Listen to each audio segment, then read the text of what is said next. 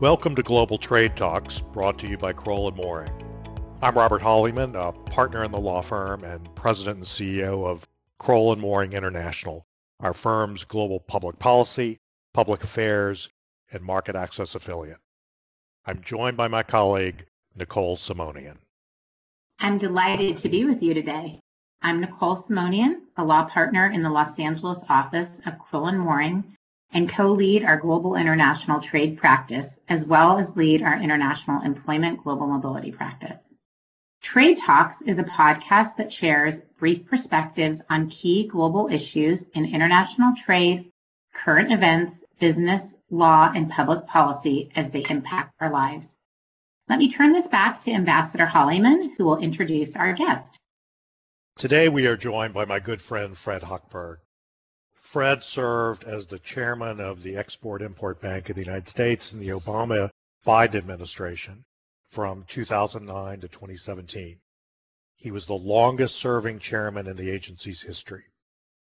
Previously, Fred served for 5 years as dean at the New School in New York City and has been a fellow at the Institutes of Politics at both Harvard Kennedy School, where I was pleased to be his guest, and the University of Chicago. In the Clinton administration, Fred served as acting administrator of the Small Business Administration. And before entering public service, he spent almost 2 decades leading his family's direct marketing business, Lilly & Vernon, where he oversaw a 40-fold increase in revenue. Fred's the author of a super book that was released earlier this year by a division of Simon & Schuster entitled Trade is Not a Four-Letter Word. We'll be talking about this and other things today. Welcome, Fred. Thank you. Good to be with you today. Thank you, Fred. You served as chairman of the Export-Import Bank of the United States from 2009 to 2017. Can you tell us a little bit about the EXIM Bank and how did your service impact your perspectives on international trade? It profoundly impacted it. One, I think I entered that position, and I think many Americans have the belief that we stopped making things. We don't make things in this country anymore. If you look at the clothing we're wearing, cars that people drive, the fruits and vegetables we pick up at the grocery store, you can have a sense that we import everything. But the fact is, we are a major manufacturing powerhouse. At the beginning of the century, we were the largest exporter of goods. We slipped behind Germany and China. Now we're actually back to number 2 behind China. So one was that we actually do make a lot of things, and it's everything from airplanes to farm equipment to power equipment. And really importantly, which often gets overlooked, and I talk about in the book, is services. We're a service economy, and that's a huge part of our economy and also the kind of things that we export to the rest of the world. So that was one thing. And the other thing I would also add is the mood about trade got more and more sour and dark over those 8 years. And that disturbed me, and that's really what prompted me to write the book, was like, wait, how did trade get to be such a bad idea? So those are kind of 2 quick takeaways. So, Fred, your book has a very provocative title, Trade is Not a Four-Letter Word. And you've said that you never intended to write a book, and certainly not one about trade. So tell us some of the insights you wanted to share in that book as they were both impacted by your service as chairman of the Export-Import Bank, but also what you've seen in the business sector as well. Well, I came up with the title actually because I was, as you mentioned, and Robert you were one of my guests up at Harvard, and that is you teach a course, a seminar for college students. And I had to say, all right, how am I going to get college students to take a non-credit seminar in the middle of their busy day and find it interesting? And resetting America's trade agenda in the 21st century would put everybody to sleep. The history of the Export-Import Bank would put the rest of the group to sleep.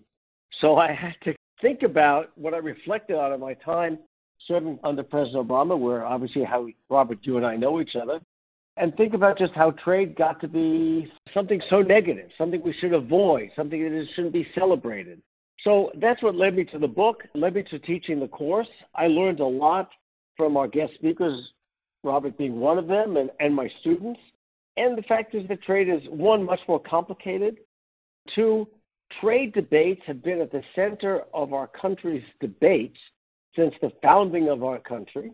In fact, the very first act of Congress was a tariff because we had to raise revenue to pay for the Revolutionary War. So these issues around trade are nothing new. We've been wrestling with them for over 240 years, and we're probably going to be wrestling them for a long time in the future as well. So having helped chart a path to both get people interested, both your students, but more broadly about thinking about trade and maybe demystifying some of the aspects of it through this book, through talking about this book. As you talk to both readers or larger audiences about the book, your thesis behind the book, have you had any surprises or sort of takeaways that people might have either told you anecdotally or shared in a group of how this is being received and whether or not it's sort of resonating with audiences? Well, there's a hotel when I visit Washington I stay in, and you get to know people when you stay in a hotel on a regular basis. And one of the doormen said to me, "I got a hold of your book," which I was obviously very flattered. And he said, "I read the chapter on Game of Thrones, and my God, I think about that TV show entirely differently today." So those are some of the good surprises. The fact is that one of the chapters I devote to in the book is the most American car on the road. And in 2018, it was the Honda Odyssey, not a Chevy, not a Ford, not a Chrysler. And the fact that trade has totally upended how we think about trade, and frankly has improved our cars. The fact is cars now run for 100,000 miles or more. And trade had a lot to do with that because it's spurred American companies to manufacture and produce better cars and brought a lot of manufacturing here. So I think those are some of the surprises. In fact, it was such a surprise, I would tell you, the Honda Odyssey is about 75% made in America, designed, made, engineered here. The Ford 150 pickup truck, which people think of as the iconic American vehicle, is about 55% U.S. made. So some of those things I think were most surprising to readers and made them sort of think about things very differently.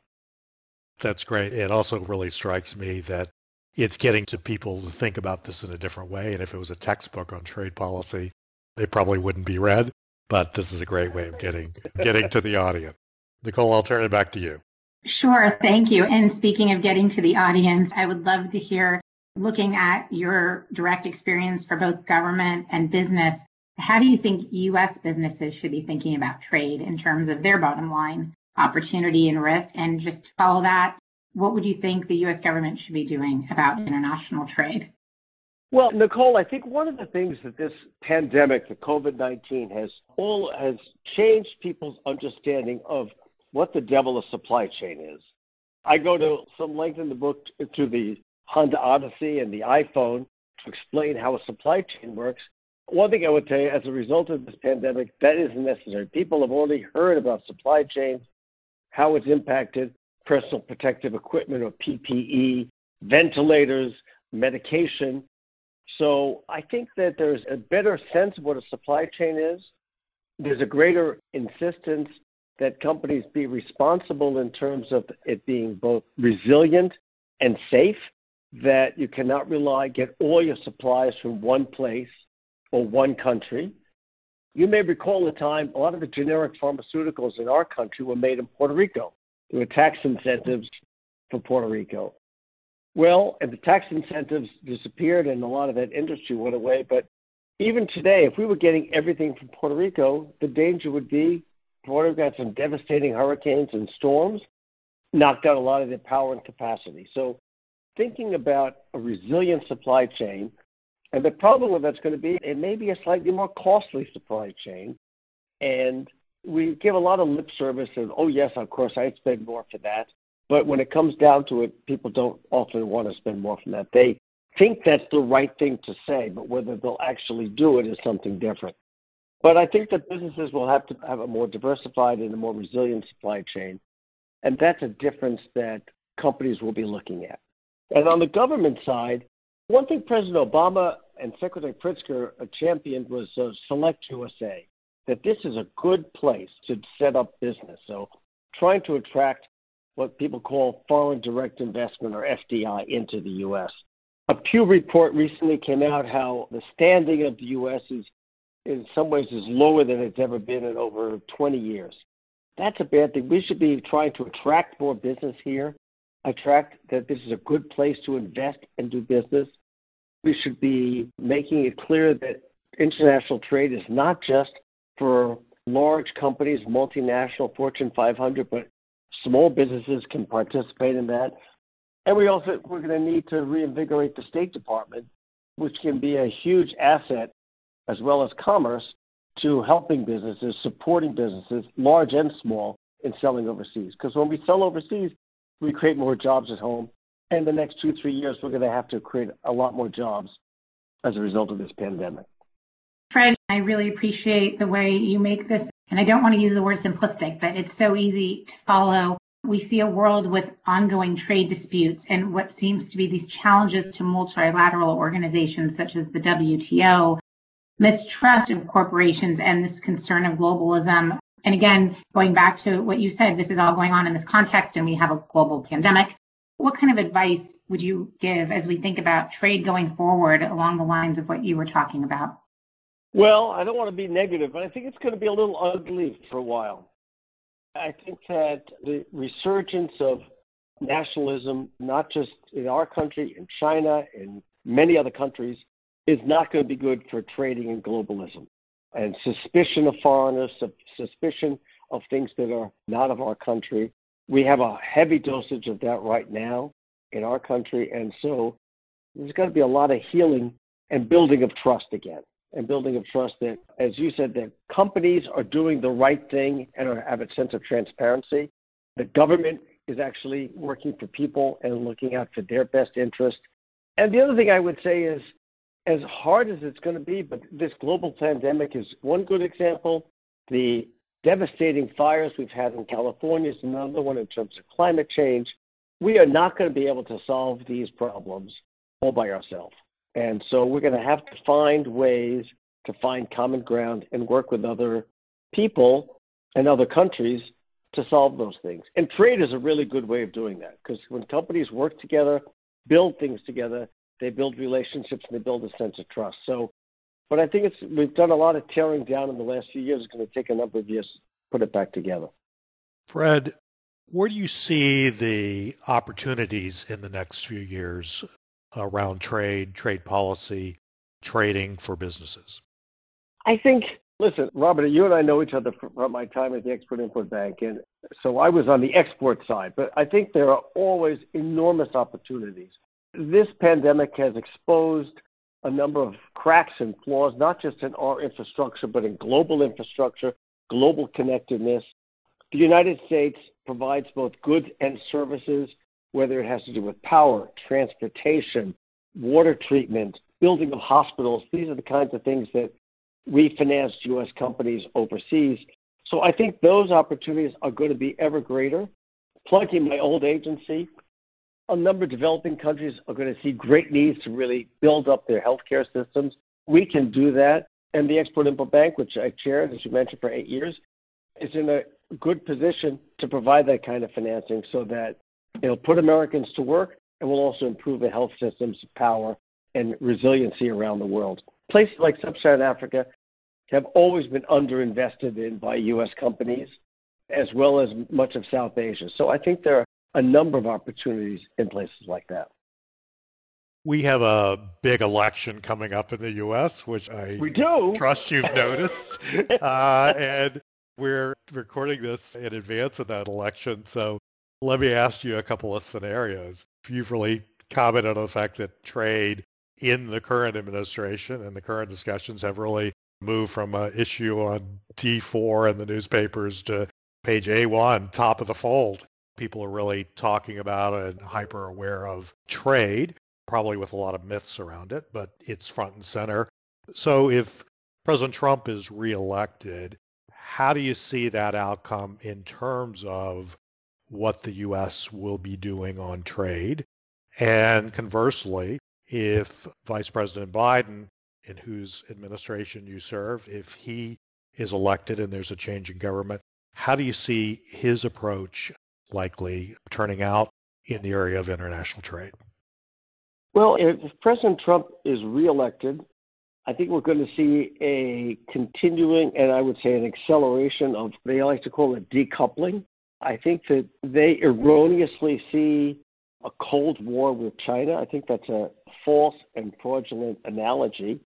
And you have, with President Trump and as part of the chorus, Peter Navarro and Robert Lighthizer, who heads your former agency, who very much feel that the rest of the world is taking advantage of us, that somehow we are victims and we're crouching and need Donald Trump's protection because we're being taken advantage of. So I think that is just going to accelerate, and our split with our allies will only get worse. So from a trading point of view, I think that creates a bad environment for businesses that want to export, invest, and become more global citizens, if that happens. If Vice President Biden and Kamala Harris are elected on November 3rd, it's going to take a slow rebuilding. I think that Vice President Biden is clear that he takes a firm stand, but allies are one of our unique assets as an American country. There was a reporting story years ago with a senior Chinese minister. A journalist told me this story, and he remarked to Hank Paulson, I believe it was, that you have all the good allies. Essentially, unsaid was, we have North Korea and Cambodia. So we have these, one of our greatest assets are all these allies. Vice President Biden, Kamala Harris recognize that, and we need to use them, one, to enhance American trade and influence around the world, and two, importantly, with our allies, we can do a better job of making sure China operates in a fair and equitable way.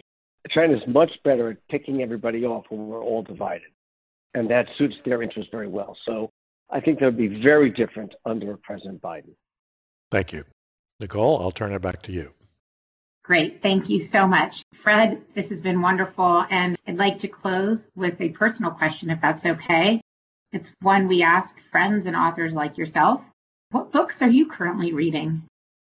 Well, one of the advantages, if I can use that word advisedly, of this pause in our daily routines has been I've read more books this year. I would say one by Isabel Wilkerson, it's a few years old, The Warmth of Other Suns, tracing the migration of African Americans from the South northward in the 20th century.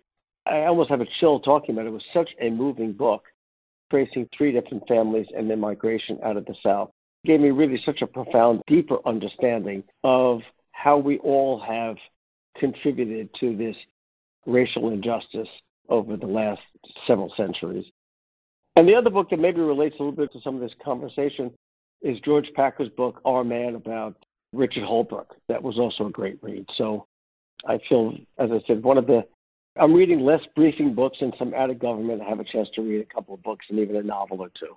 Well, they both sound like wonderful books in their own right, and I will put those on my list right after I read Trade is Not a Four-Letter Word. So we thank you very much. In order. Absolutely, always. We thank you so much, Fred, for you joining us today. It was really a great conversation. Robert and I look forward to continuing to follow your work and your wonderful perspectives. And for our listeners, you can access information about Fred Hochberg and his book at the link in our show notes or at Kroll.com/Global Trade Talks. We invite our listeners to subscribe to our Global Trade Talks series and join us as we welcome guests who share insights on key global issues in business, law, and public policy. Global Trade Talks is a podcast brought to you by Kroll & Mooring LLP. Subscribe on Apple Podcasts or anywhere you listen to podcasts. And if you enjoy our show, please leave us a review.